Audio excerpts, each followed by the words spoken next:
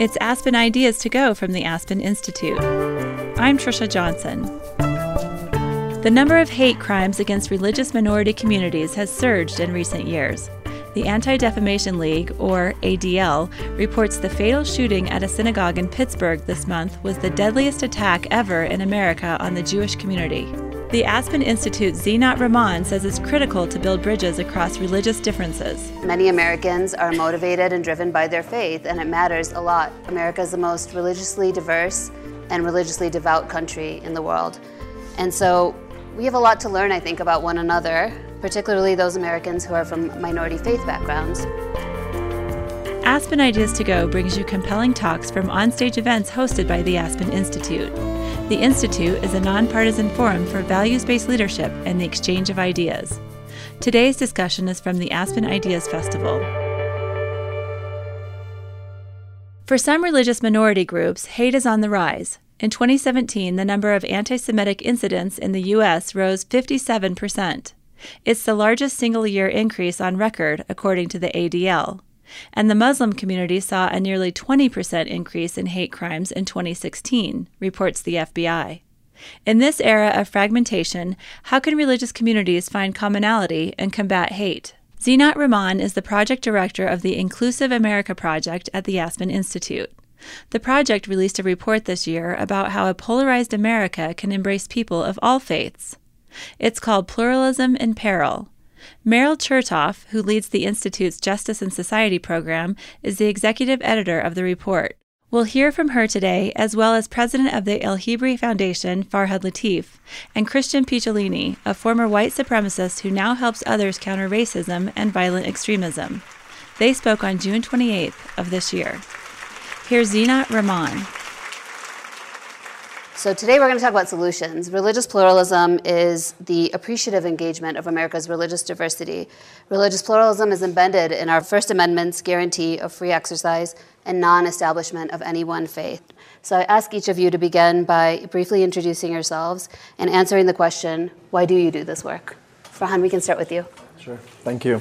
When I was in college, I moved here after living in multiple countries and growing up across the globe. And when I was a student, I noticed that there was a time when there wasn't a place for students to pray on campus. And they said, if you want to organize, create a club. If you have a club, you can go ahead and pray. So I helped organize some of these Muslim students, started a club called the Muslim Student Association, and found a place to pray. And when I became the president of that club, my first day of president was 9/11. And I had no idea what I'd signed up for. I found myself at that moment being at the center of a lot of attention, a lot of Islamophobic activity. People threw beer bottles on my car in retaliation. We were very upset, of course, what happened on that day, and we're mourning the lives. A student on our campus, Ahmed, his philosophy professor threw him down the stairs, pushed him down the stairs, and told him to go back where he came from. And he's an American citizen, fourth generation. My aunt was going to work in the morning and was called a racial slur and to go back where she came from. So there's a lot of Islamophobic activity, and we felt there was a need to do some bridge building work with people of different faiths and communities and do some bridge building work. So that was part of what got me into this. On the same token, when I was looking at my own community, the Muslim community, we noticed that there was work to be done to fight against intolerance within the community, to fight against racism, work on gender equity, misogyny. There wasn't enough religious literacy. And I got confronted by this radical imam who was spewing this hate speech every Friday. We took him on, and in retaliation, started receiving death threats. Ultimately, I was attacked. They broke my arm, broke my ribs. It was a very challenging time of my life. Fast forward 18 years later today, I'm heading up a foundation that's focused on these two issues. Number one, focusing and working in partnership with allies to focus on inclusion in the country and to see how we can partner on common cause issues that lead to a better understanding and creating space for everyone. And secondly, working within Muslim communities to take on some of the challenges around intolerance, focusing on inclusion, working on gender equity, issues around race. So that's kind of what brought me to this work. And today, 2 days later, after hearing about the Muslim ban, and other issues that are taking place in the country, and the crimes, the stats that you listed, I feel the urgency is even greater, and it keeps me plugged in to do this work. So thank you. Thanks, Farhan. Christian? Thank you for having me. The opportunity to tell my story is very important to me because I know that I'm privileged to do so. There may be a lot of folks who might have darker skin than I do that wouldn't get this opportunity, and I really appreciate that. What led me here? When I was 14 years old, in 1987, I was recruited into America's first neo-Nazi skinhead group. I spent 8 years until I was 22 as a member, an eventual leader, and somebody who was very good at spreading propaganda. I've since, for the last 23 years, been trying to dismantle white supremacy and to help people disengage from extremism in general. I now run an organization called the Free Radicals Project, which is a global intervention and prevention network focused on all types of extremism, because what I've seen is that there really is very little difference on why somebody might join a Nazi group or a group like ISIS or even a cult or perhaps even become an active shooter. And I do this work because at 14 years old when I was recruited, I felt as though I didn't have any outlets. I didn't have a good understanding of what my identity, community, or purpose in life was. And I hope to be that person for other 14-year-olds through 100-year-olds that I wish would have been there for me. Thank you. Meryl? Well, my story is not as dramatic as the other two.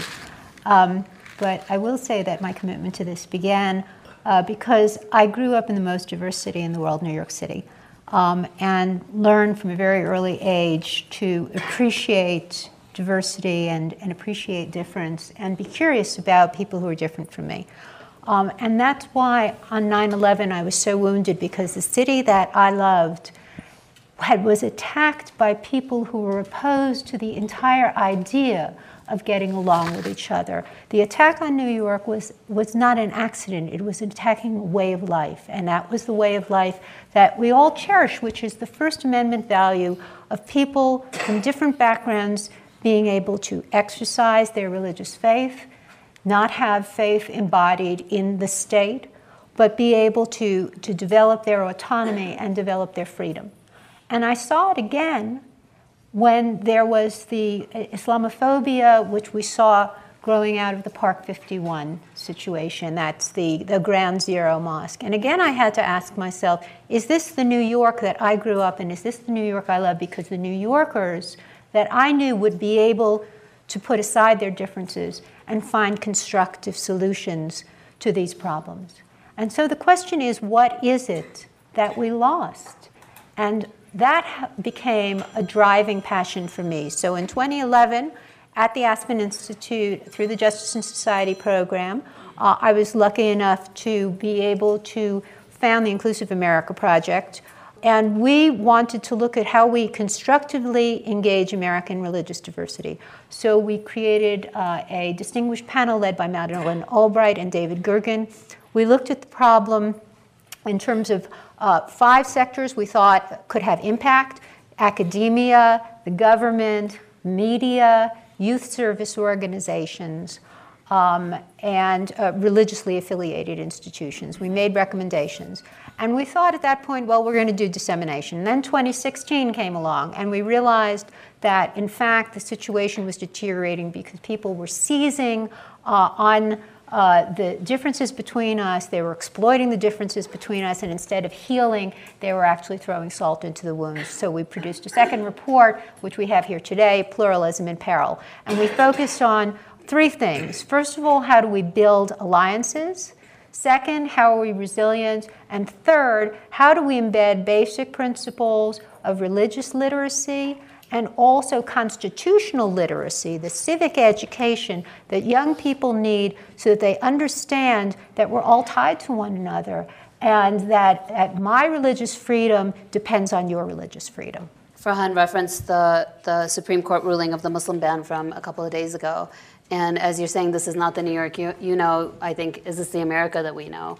And so what do you, all of you, think that this ruling of the Muslim ban does to the narrative of America and specifically Muslims in America? Well, I think first of all, it feeds the radicalization of people. I think when we marginalize people, they develop.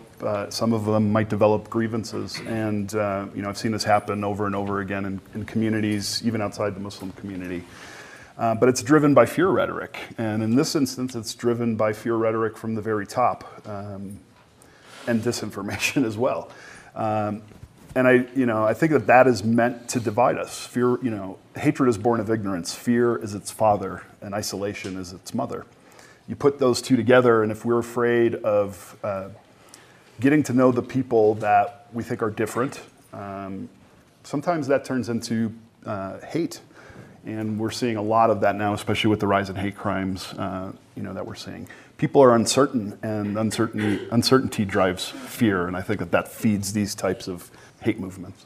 Fran? I think one of the things that America has been so great about is creating a sense of belonging for people here from different backgrounds, especially compared to some of the European context where immigrant communities have had a harder time sort of feeling at home. So when you looked at American Muslim community studies from Pew and other places, they would talk about this great sense of belonging that American Muslims have.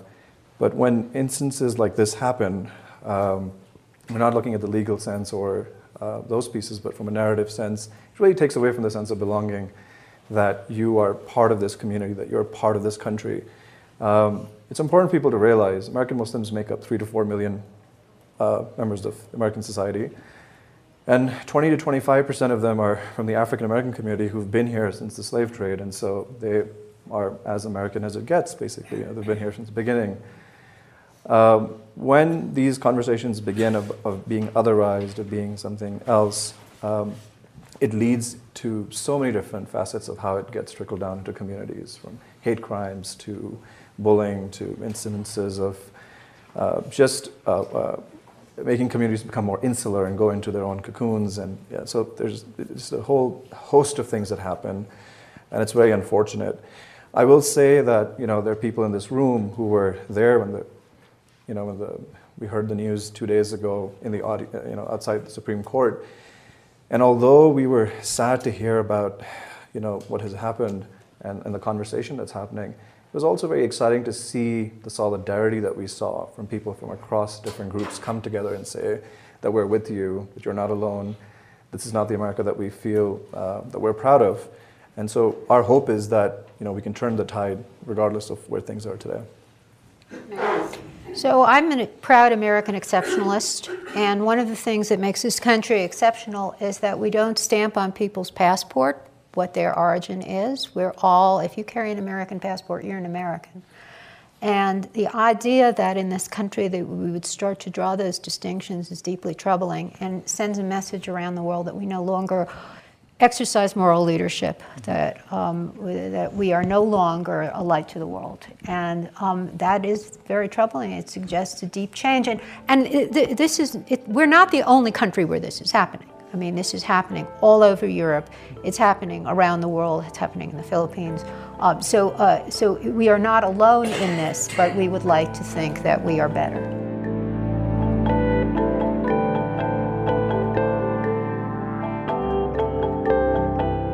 It's Aspen Ideas to Go. Thanks for listening. If you're looking for more great listening, Aspen Ideas to Go is easy to find. We're on Apple Podcasts, Spotify, NPR One, and SiriusXM's Insight channel. That's channel 121. Subscribe to the show and give us a rating on Apple Podcasts. Don't miss out on our weekly offerings of thoughtful discussion and innovative ideas. Let's get back to today's conversation. Here's Zinat Rahman.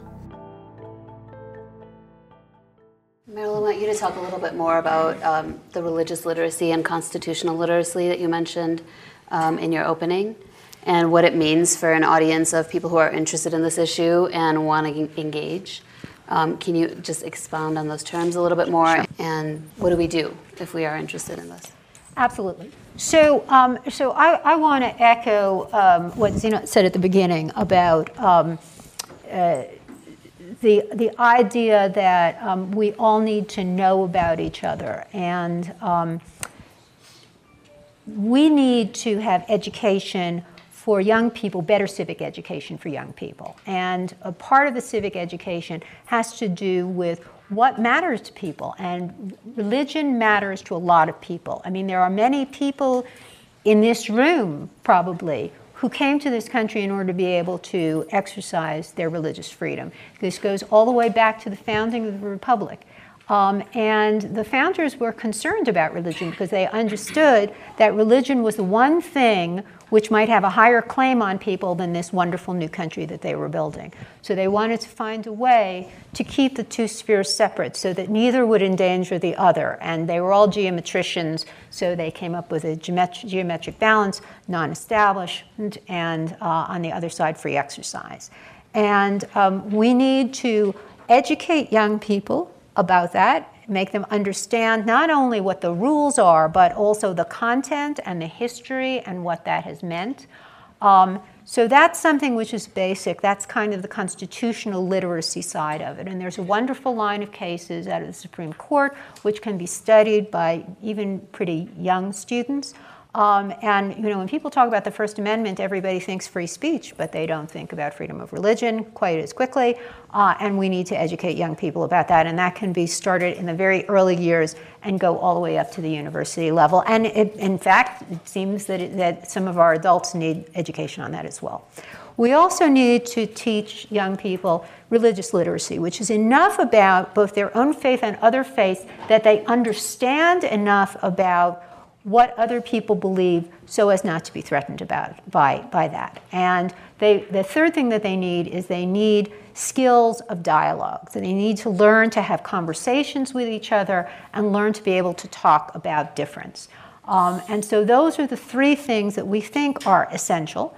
And we think that these need to be embedded in the educational system. This can be done through schools, but we also think that one very promising arena to do it is through youth service organizations, things like the Y's and the Boys and Girls Clubs and the camp movement, and both having this done in these organizations, but also, having jamborees where the Methodist camp and the Jewish camp and the Muslim camp come together for one event to have young people get to know one another. And sustained dialogue is the best, but I'll also take a once-a-year commitment if that's the best I can get.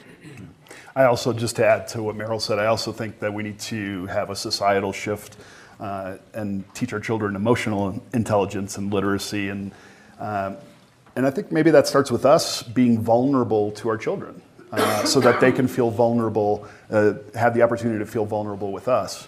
I think as adults, we act like superheroes all the time, that we have all the answers when dealing with our children. And the truth is we learn from our children, and I think we need to show them that we can be vulnerable to them so that they can grow up being able to share their feelings, talk about their insecurities and uncertainty. And I think that would be a good, and maybe it's as easy as taking your young children to eat ethnic food so that they can grow up not afraid of ethnic food, and they might not be afraid of ethnic people. Food diplomacy. Yes, there you go.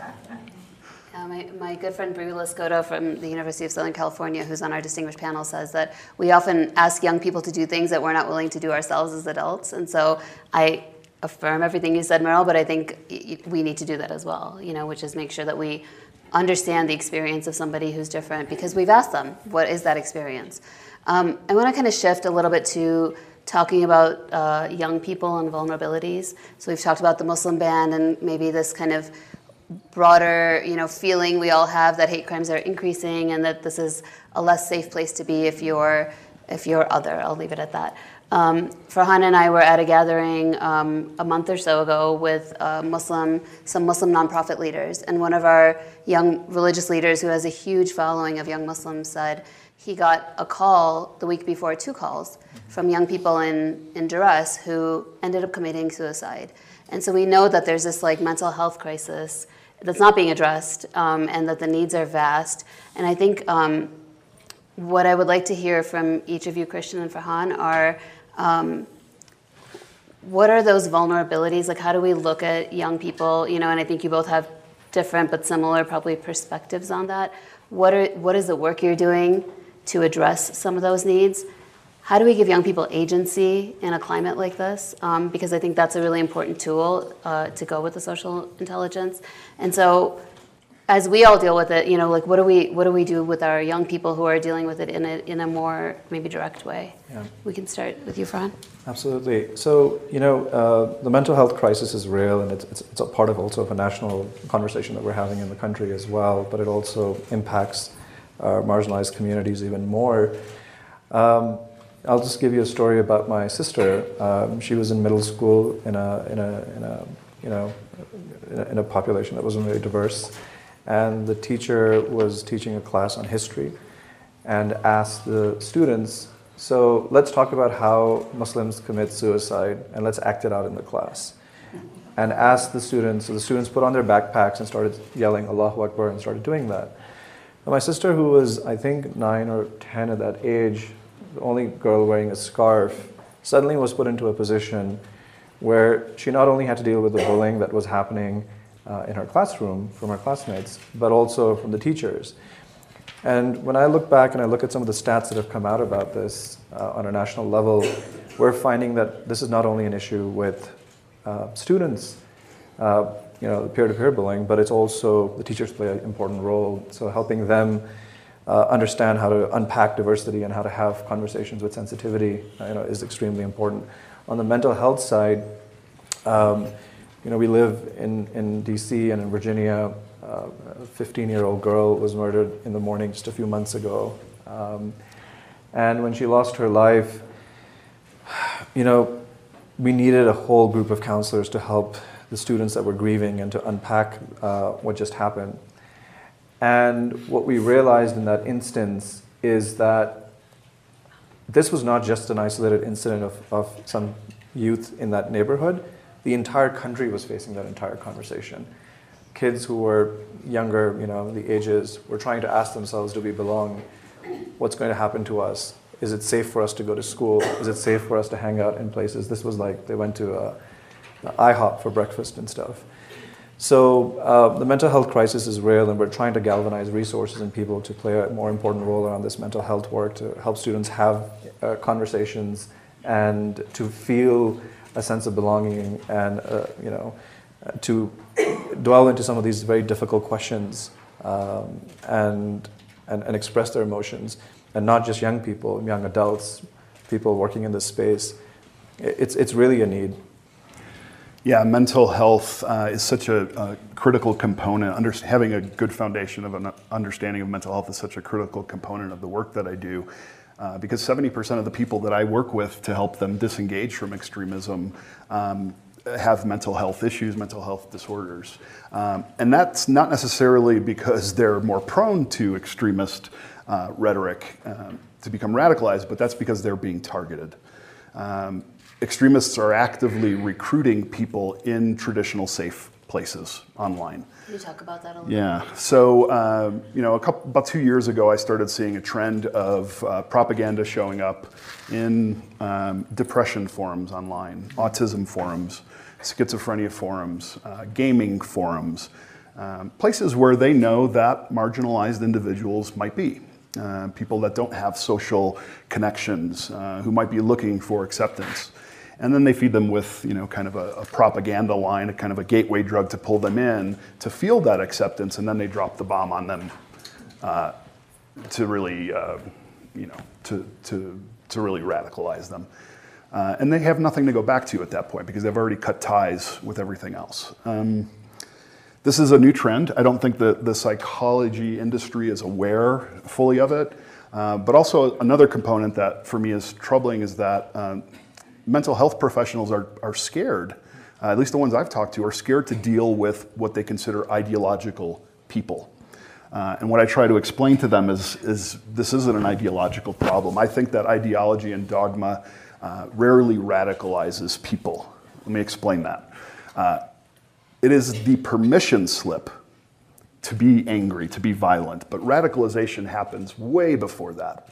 It starts with trauma. It starts with grievance. It starts with marginalization. And then eventually people find a place to belong, to express the anger. And I think what psychologists and mental health professionals need to understand is this isn't I'm not asking them to engage in an ideological discussion. I'm asking them to treat the child, not the monster. And the child can be 6 or 60, because I do believe that all those potholes, that trauma, really stems from youth. And can I add that in one of the essays that in our book, there was a discussion that some of the people polled who had been radicalized, they said they could have been radicalized either to a form of right-wing extremism or to a form of jihadi extremism, that it was sort of up for grabs. Mm-hmm. It was the grievance that was looking for a place to situate. It was the acceptance, the belonging to something. To something bigger, to something bigger than you are. And without positive models, they went to negative models. Absolutely, and I've actually seen that. I've seen neo-Nazi skinheads become, ISIS supporters. I've seen, all crossover, active shooters, far-right groups, Islamist, extremist groups, and even cults. I mean, the draw is the same. It's that search for identity, community, and purpose, where people at first think they're on a humanitarian crusade, because now they have people they trust, sometimes for the first time in their lives. And when they finally realize, if they're lucky enough to realize that this is a self-destructive and a destructive path, they really have cut off all the connections to humanity, to their families, to their friends, and they really have nothing to go back to, so sometimes it's easier to just go deeper in. Can you talk about the path to rehabilitation? What does that look like? I do a lot of listening when it comes to rehabilitation. I don't engage ideologically, I don't debate, I don't argue, partly because I know if I would have been on the other side and somebody tried to tell me that I was wrong, it would have pushed me further away. So I do a lot of listening for those potholes, and then I fill them in. And what I've found is when I help people become more resilient, and that means job training, education, mental health therapy, tattoo removal, whatever that person needs to feel more whole, they have less of a reason to judge the other. Because now they're more accountable, they're more equipped to deal with life, they understand themselves a little bit better. But I do challenge them ideologically in a compassionate way. I will introduce them to the people they think that they hate, because 9.5 times out of 10, they've never, ever in their lives had a meaningful discussion, interaction with those folks. So that kind of closes the loop on that, and it destroys the demonization that happens in their head and replaces it with humanization.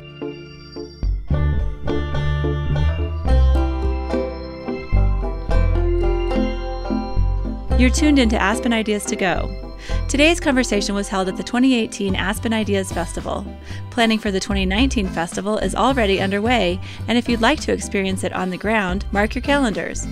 Passes go on sale November 14th. You can learn more about the festival on our website, aspenideas.org.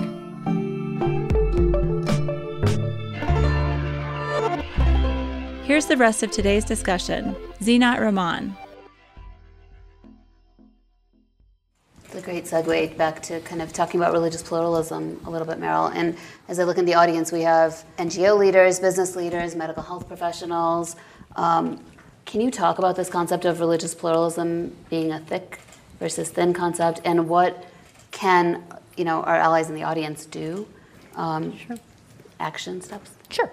So tolerance is a thin concept. We talk about religious tolerance. Well, tolerance is what I do to my crazy uncle at Thanksgiving. I tolerate the nutty things that he says at the Thanksgiving table. Pluralism is a thick concept, and by that I mean that it involves appreciative understanding and knowledge of the other. And pluralism goes back all the way to the days of the founder. George Washington's letter to the Touro congregation said it not by the grace of one that they should tolerate the other, but that every man should sit under his vine and fig tree. In other words, that there wasn't going to be one favored class and one class that was disfavored, that in America we all were going to be at the same level when it came to religious exercise. So what do we do about that? So it needs to go on at every level, right? We need to have these interactions, encounters, or sustained dialogue at every level, and that can start with little kids. Food diplomacy is great. I've told Zinat this story that when my children were in nursery school, I fried more latkes than I want to remember, and I hate latkes, but they were the only Jewish kids in the class, and so frying latkes I did. And so that can go on with little kids, and it can go on in the schools, and it can go on in after-school programs. And communities need to make commitments. That means if you're part of a church, or if you're part of a synagogue, or if you're part of a mosque, you can ask your pastor, you can ask your committees, your sisterhood, your brotherhood, do one thing each year. Make a commitment to do something each year that's going to forward this. My husband and I have made a commitment. We do with a group, an interfaith group, an iftar every year that brings together people from our community, which admittedly is an elite community. We think that it does some good because it brings people together who would not ordinarily be in conversation with each other. And over the 10 years that it's been going on, we've developed some really good relationships, and people have each other's back. They are there for each other in crisis, but they are also there for each other in building.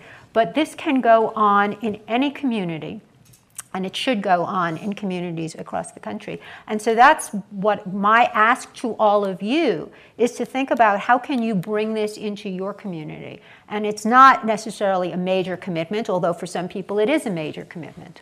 But it's a commitment that each of us need to make, because if we're going to, in 30 years, have the country that we recognize and we love, it's going to have to be intentional. Sandra Day O'Connor, who is one of the lifetime trustees of this, says that civic education is not in the DNA. It has to be taught to each generation. We are all responsible for making sure that young people, the next generation, understands that this is a major commitment in this country. Yeah, I think, absolutely, yes to everything Meryl mentioned.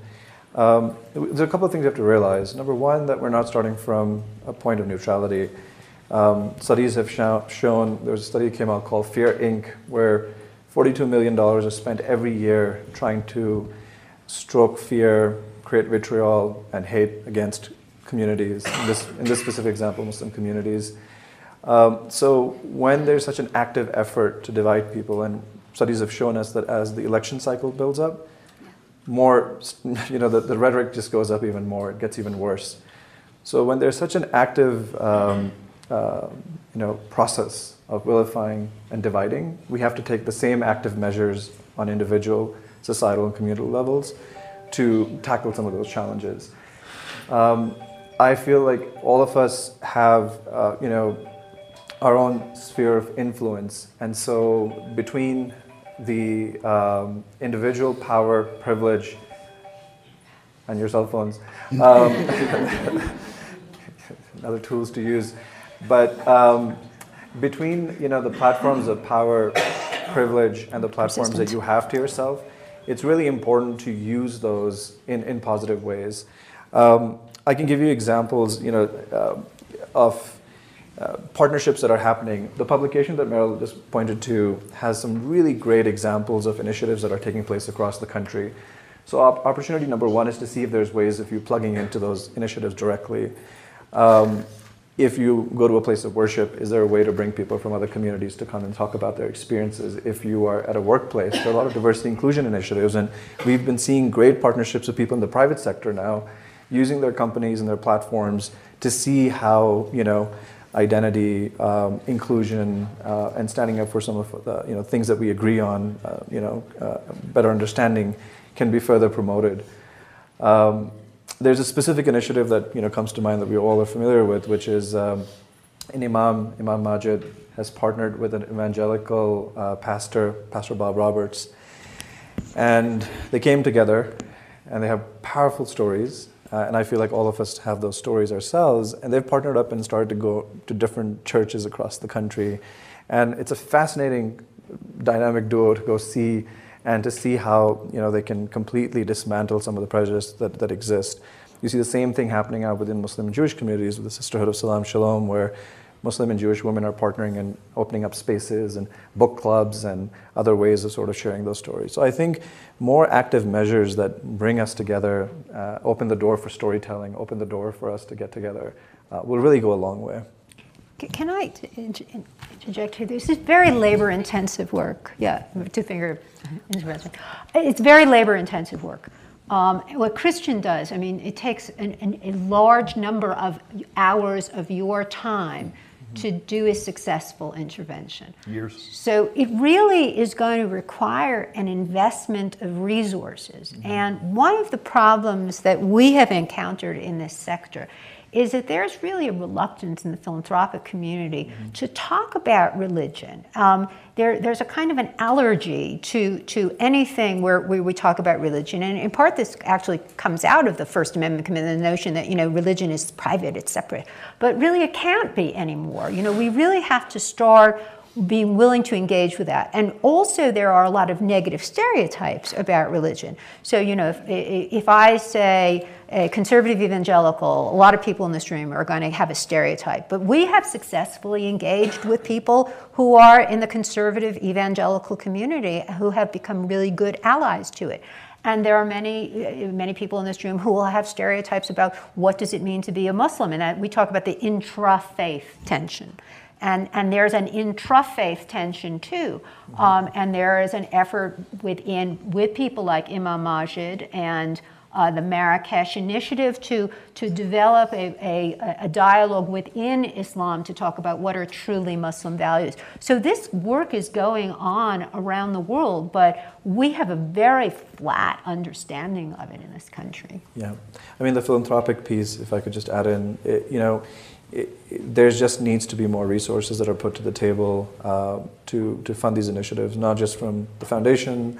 I feel the private sector has a role to play in this, and individuals have a role to play, and there's numerous opportunities if you look for them. The work that I do is very practical. I work face-to-face with people, and I think, at one time we had a mandatory draft. I'm not recommending we do that, but maybe mandatory civil service, I think would be really a good idea too.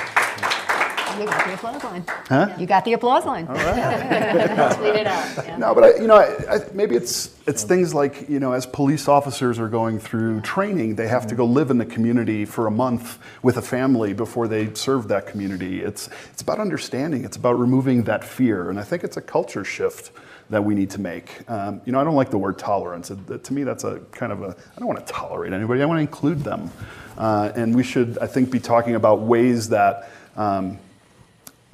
these interfaith communities are the same versus how they're different.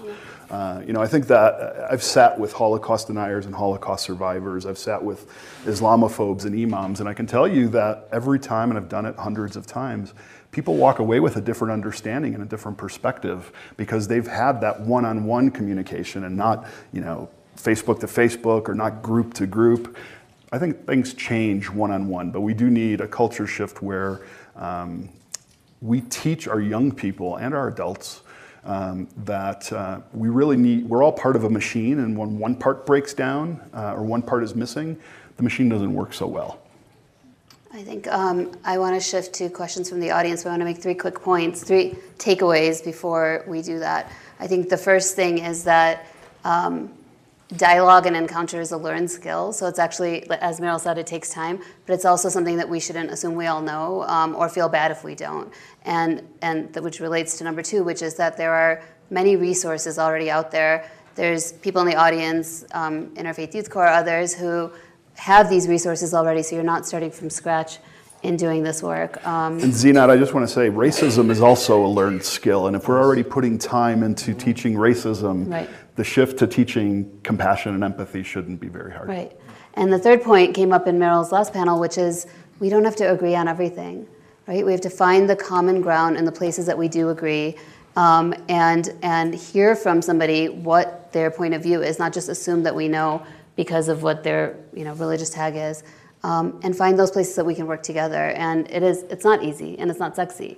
As Meryl and I often talk about, this is a medium, long-term kind of endeavor that will be a generational thing, and we're a small part of it, but we all kind of need to be on board in order for it to be effective.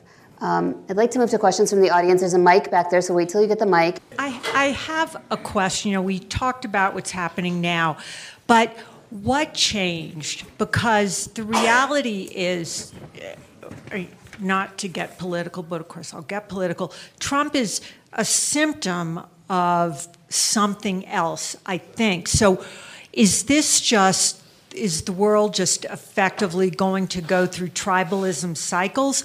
Or what changed in our whole cultural ecosystem that's allowed all of this to ramp up? Because something happened. Is it income inequality? So I'm really curious, stepping back, what you all see was the differentiator that pushed things farther. Well, I think it always existed. It never, did not exist. We've had 250 years of various degrees of, white supremacy and racism, and while we're making progress, we're not quite living up to the ideals of what the founding fathers hopefully had in mind. I think we'll get there. I think uncertainty is driving, and rhetoric is driving a lot of it. We're living in a time when it's kind of normalized to say these types of hateful things, where people feel emboldened by the fact that our political leaders are making these kinds of statements. We're supposed to trust our political leaders, so I don't blame people for kind of following blindly, but at the same time, we have to think critically about if that's the kind of America that we want to live in. Young people are struggling. I think we're failing young people, to be honest. It's difficult to go to college. It's almost impossible for people to afford it. It's almost impossible if you make good money to be able to afford it, to send your kid to a good school. I come from Chicago. There are neighborhoods that don't have services that we enjoy. They don't have public transportation or grocery stores or. I'm from the 5 zip codes where everything is. It's where it's happening. Yeah. So I think that. I think resentment from certain parts of the white community that feel something is being taken away from them right now is a complete falsehood. Nothing is being taken away. Things are finally equalizing for some communities that have not had that equality. And it's not taking away anything. It's just that we're now hopefully moving to a place where we can enjoy equal justice. Do you guys want to weigh in on that quickly? I want to weigh in quickly. Our new colleague, David Brooks, the esteemed writer, talks about the loss of institutions. And, all institutions have been questioned and have been devalued, whether it's family or church or political institutions. There's a lack of trust across the board. So to the extent that we talk about feeling like you're part of something larger than yourself, there are very few places that young people can go now that give them a sense of being part of something that is larger than themselves. I mean, Christian became part of something at 14 larger than himself. I was fortunate. I kind of had the opposite experience. I became part of the student struggle for Soviet Jewry, and we stood outside of what was in the Soviet embassy, with placards of people who were in jail, and I felt great. I was part of something bigger than myself, And it's hard for young people to have that sense of belonging to something now in a positive way. I think I would just also add, I've sat through many gatherings where we've been trying to deconstruct what is the root cause of why this is happening. And people have now been referencing Putnam's new book that's coming out and his work on this issue of looking at all the different root causes that one can put together. What's the name of the book? I'm not sure. Allison, do you know? But what we're finding is that even if you overlay all these different root causes, the problem is that some of these root causes existed. Now it's just coming out more in the public, and it's becoming more visible in many ways. The communities that have been impacted have had these challenges for a long time, but now it's out there in the open and it's getting an endorsement. So that's sort of the piece. But I also feel like, going back to David Brooks's comment, things about this, is that a more localized approach on taking some of these things on is appropriate. It becomes very paralyzing when you look at these national issues and you start reading the news every day. But if all of us can have a more localized approach of saying, okay, what's within our own sphere of what we can do, I feel like that is going to create some sort of an impact and change. Yeah, and to that point, local news has gone away. Yeah. We've lost a lot of that. My worry is that we go too far that way and then create these bubbles for ourselves. So I think there needs to be a good balance. Did you have a question with the gentleman in the blue? First of all, thank you all. I can't imagine what it would be like to have my arm broken and ribs broken over something, or be face-to-face with somebody who was a Nazi, or to get 8 New Yorkers to agree on anything. So my question has to do with how you sustain yourselves in those moments where it is almost too much. Because in a way, you're first responders. I mean, you guys are doing the wet work here. How do you keep going when it really gets tough? Self-care is a really important part of my work, and I'm not very good at it, to be quite honest. And that's partly because of bandwidth. I would also say that compassion fatigue is a real thing. And I have to learn when to step away. But part of it is surrounding myself with, very good, very positive people, very diverse people who kind of feed my energy. Yeah, I would also just, add to that not good at self-care, but faith and family plays a role in sustaining. My wife is here and really great partner in that. But I think also what we need to look for is positive deviance.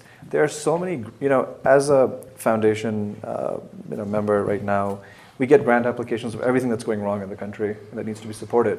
But we're also seeing great strides of positivity and positive deviance of things that are happening that are really, really good in the country. And so highlighting those examples, organizing places where you can highlight positive stories of resilience, of engagement, of things that are happening. I mean, this forum being one of them, that I think really helps in sustaining and keeping people going for the next day.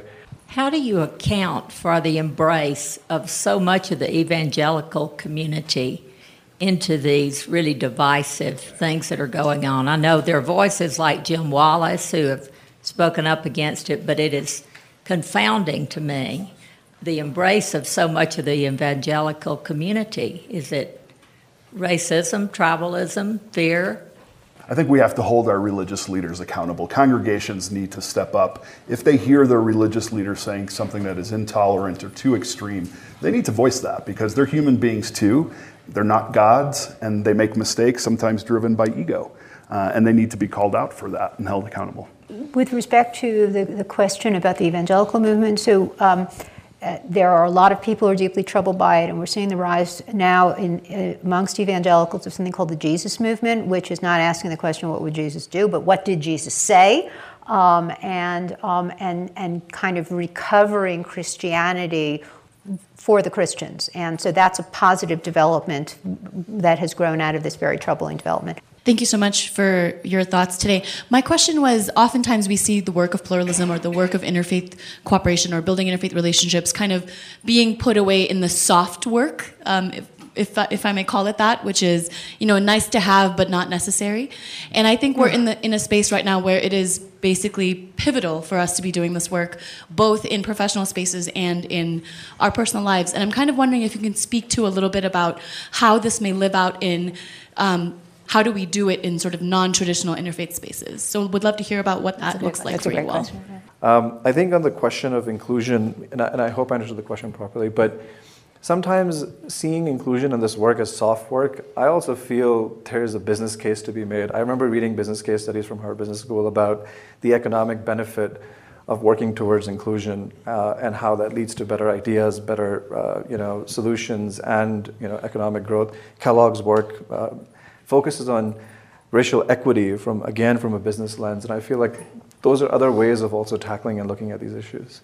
With respect to the question about inclusion, so Bob Roberts, who is Imam Majid's partner in the Shoulders to Shoulder work, he has coined this term glocal, which is both global and local at the same time, because there is this dialectic that goes on, which is one of the reasons why, to me, the Muslim ban is very troubling, because people draw conclusions who are on the other side of the world about who we are and whether they want to invest with us, or whether they want to come here, or whether they want their kids to come to school here, which is only a win-win for us when kids have come in under these various visa waiver programs and then they go back. Then we get friends around the world, and that's a good thing for us. So to the extent that we are closing that off, that's a very negative development. But it also says something about who is us, right? And so there's a business case to be made about that. There's a citizenship case to be made about that.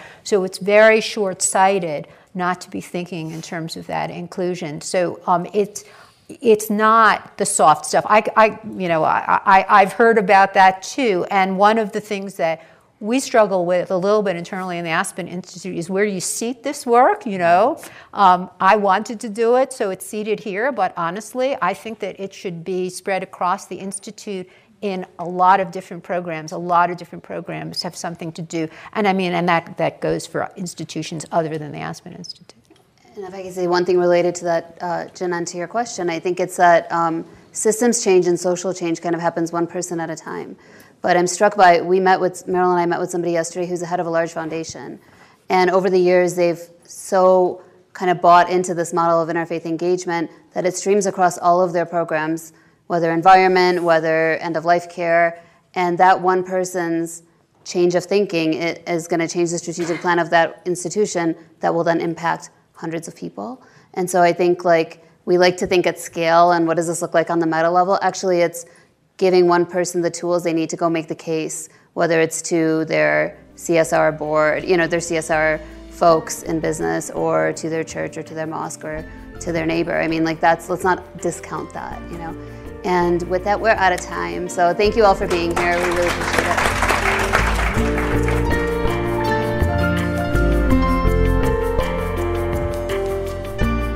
Christian Picciolini left the white supremacist movement 2 decades ago.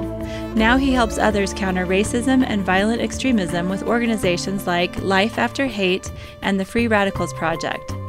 Farhan Latif runs the El Hibri Foundation, a philanthropic organization that equips Muslim leaders to build inclusive communities. Zinat Rahman is a former diplomat who now works at the Aspen Institute. She's the project director of the Inclusive America Project. Meryl Chertoff leads the Institute's Justice and Society program. Their conversation was held in Aspen, Colorado in June. Make sure to subscribe to Aspen Ideas to Go wherever you listen to podcasts. Follow Aspen Ideas year-round on Twitter and Facebook at Aspen Ideas. Today's show was produced by Marcy Krivonen and recorded by our team at the Aspen Institute. The Aspen Ideas Festival programming team is Kitty Boone, Kayleen Bretman, Katie Cassetta, Libby Franklin, Brett Howley, Jamie Miller, and me. Our music is by Wonderly. I'm Trisha Johnson. Thanks for joining me.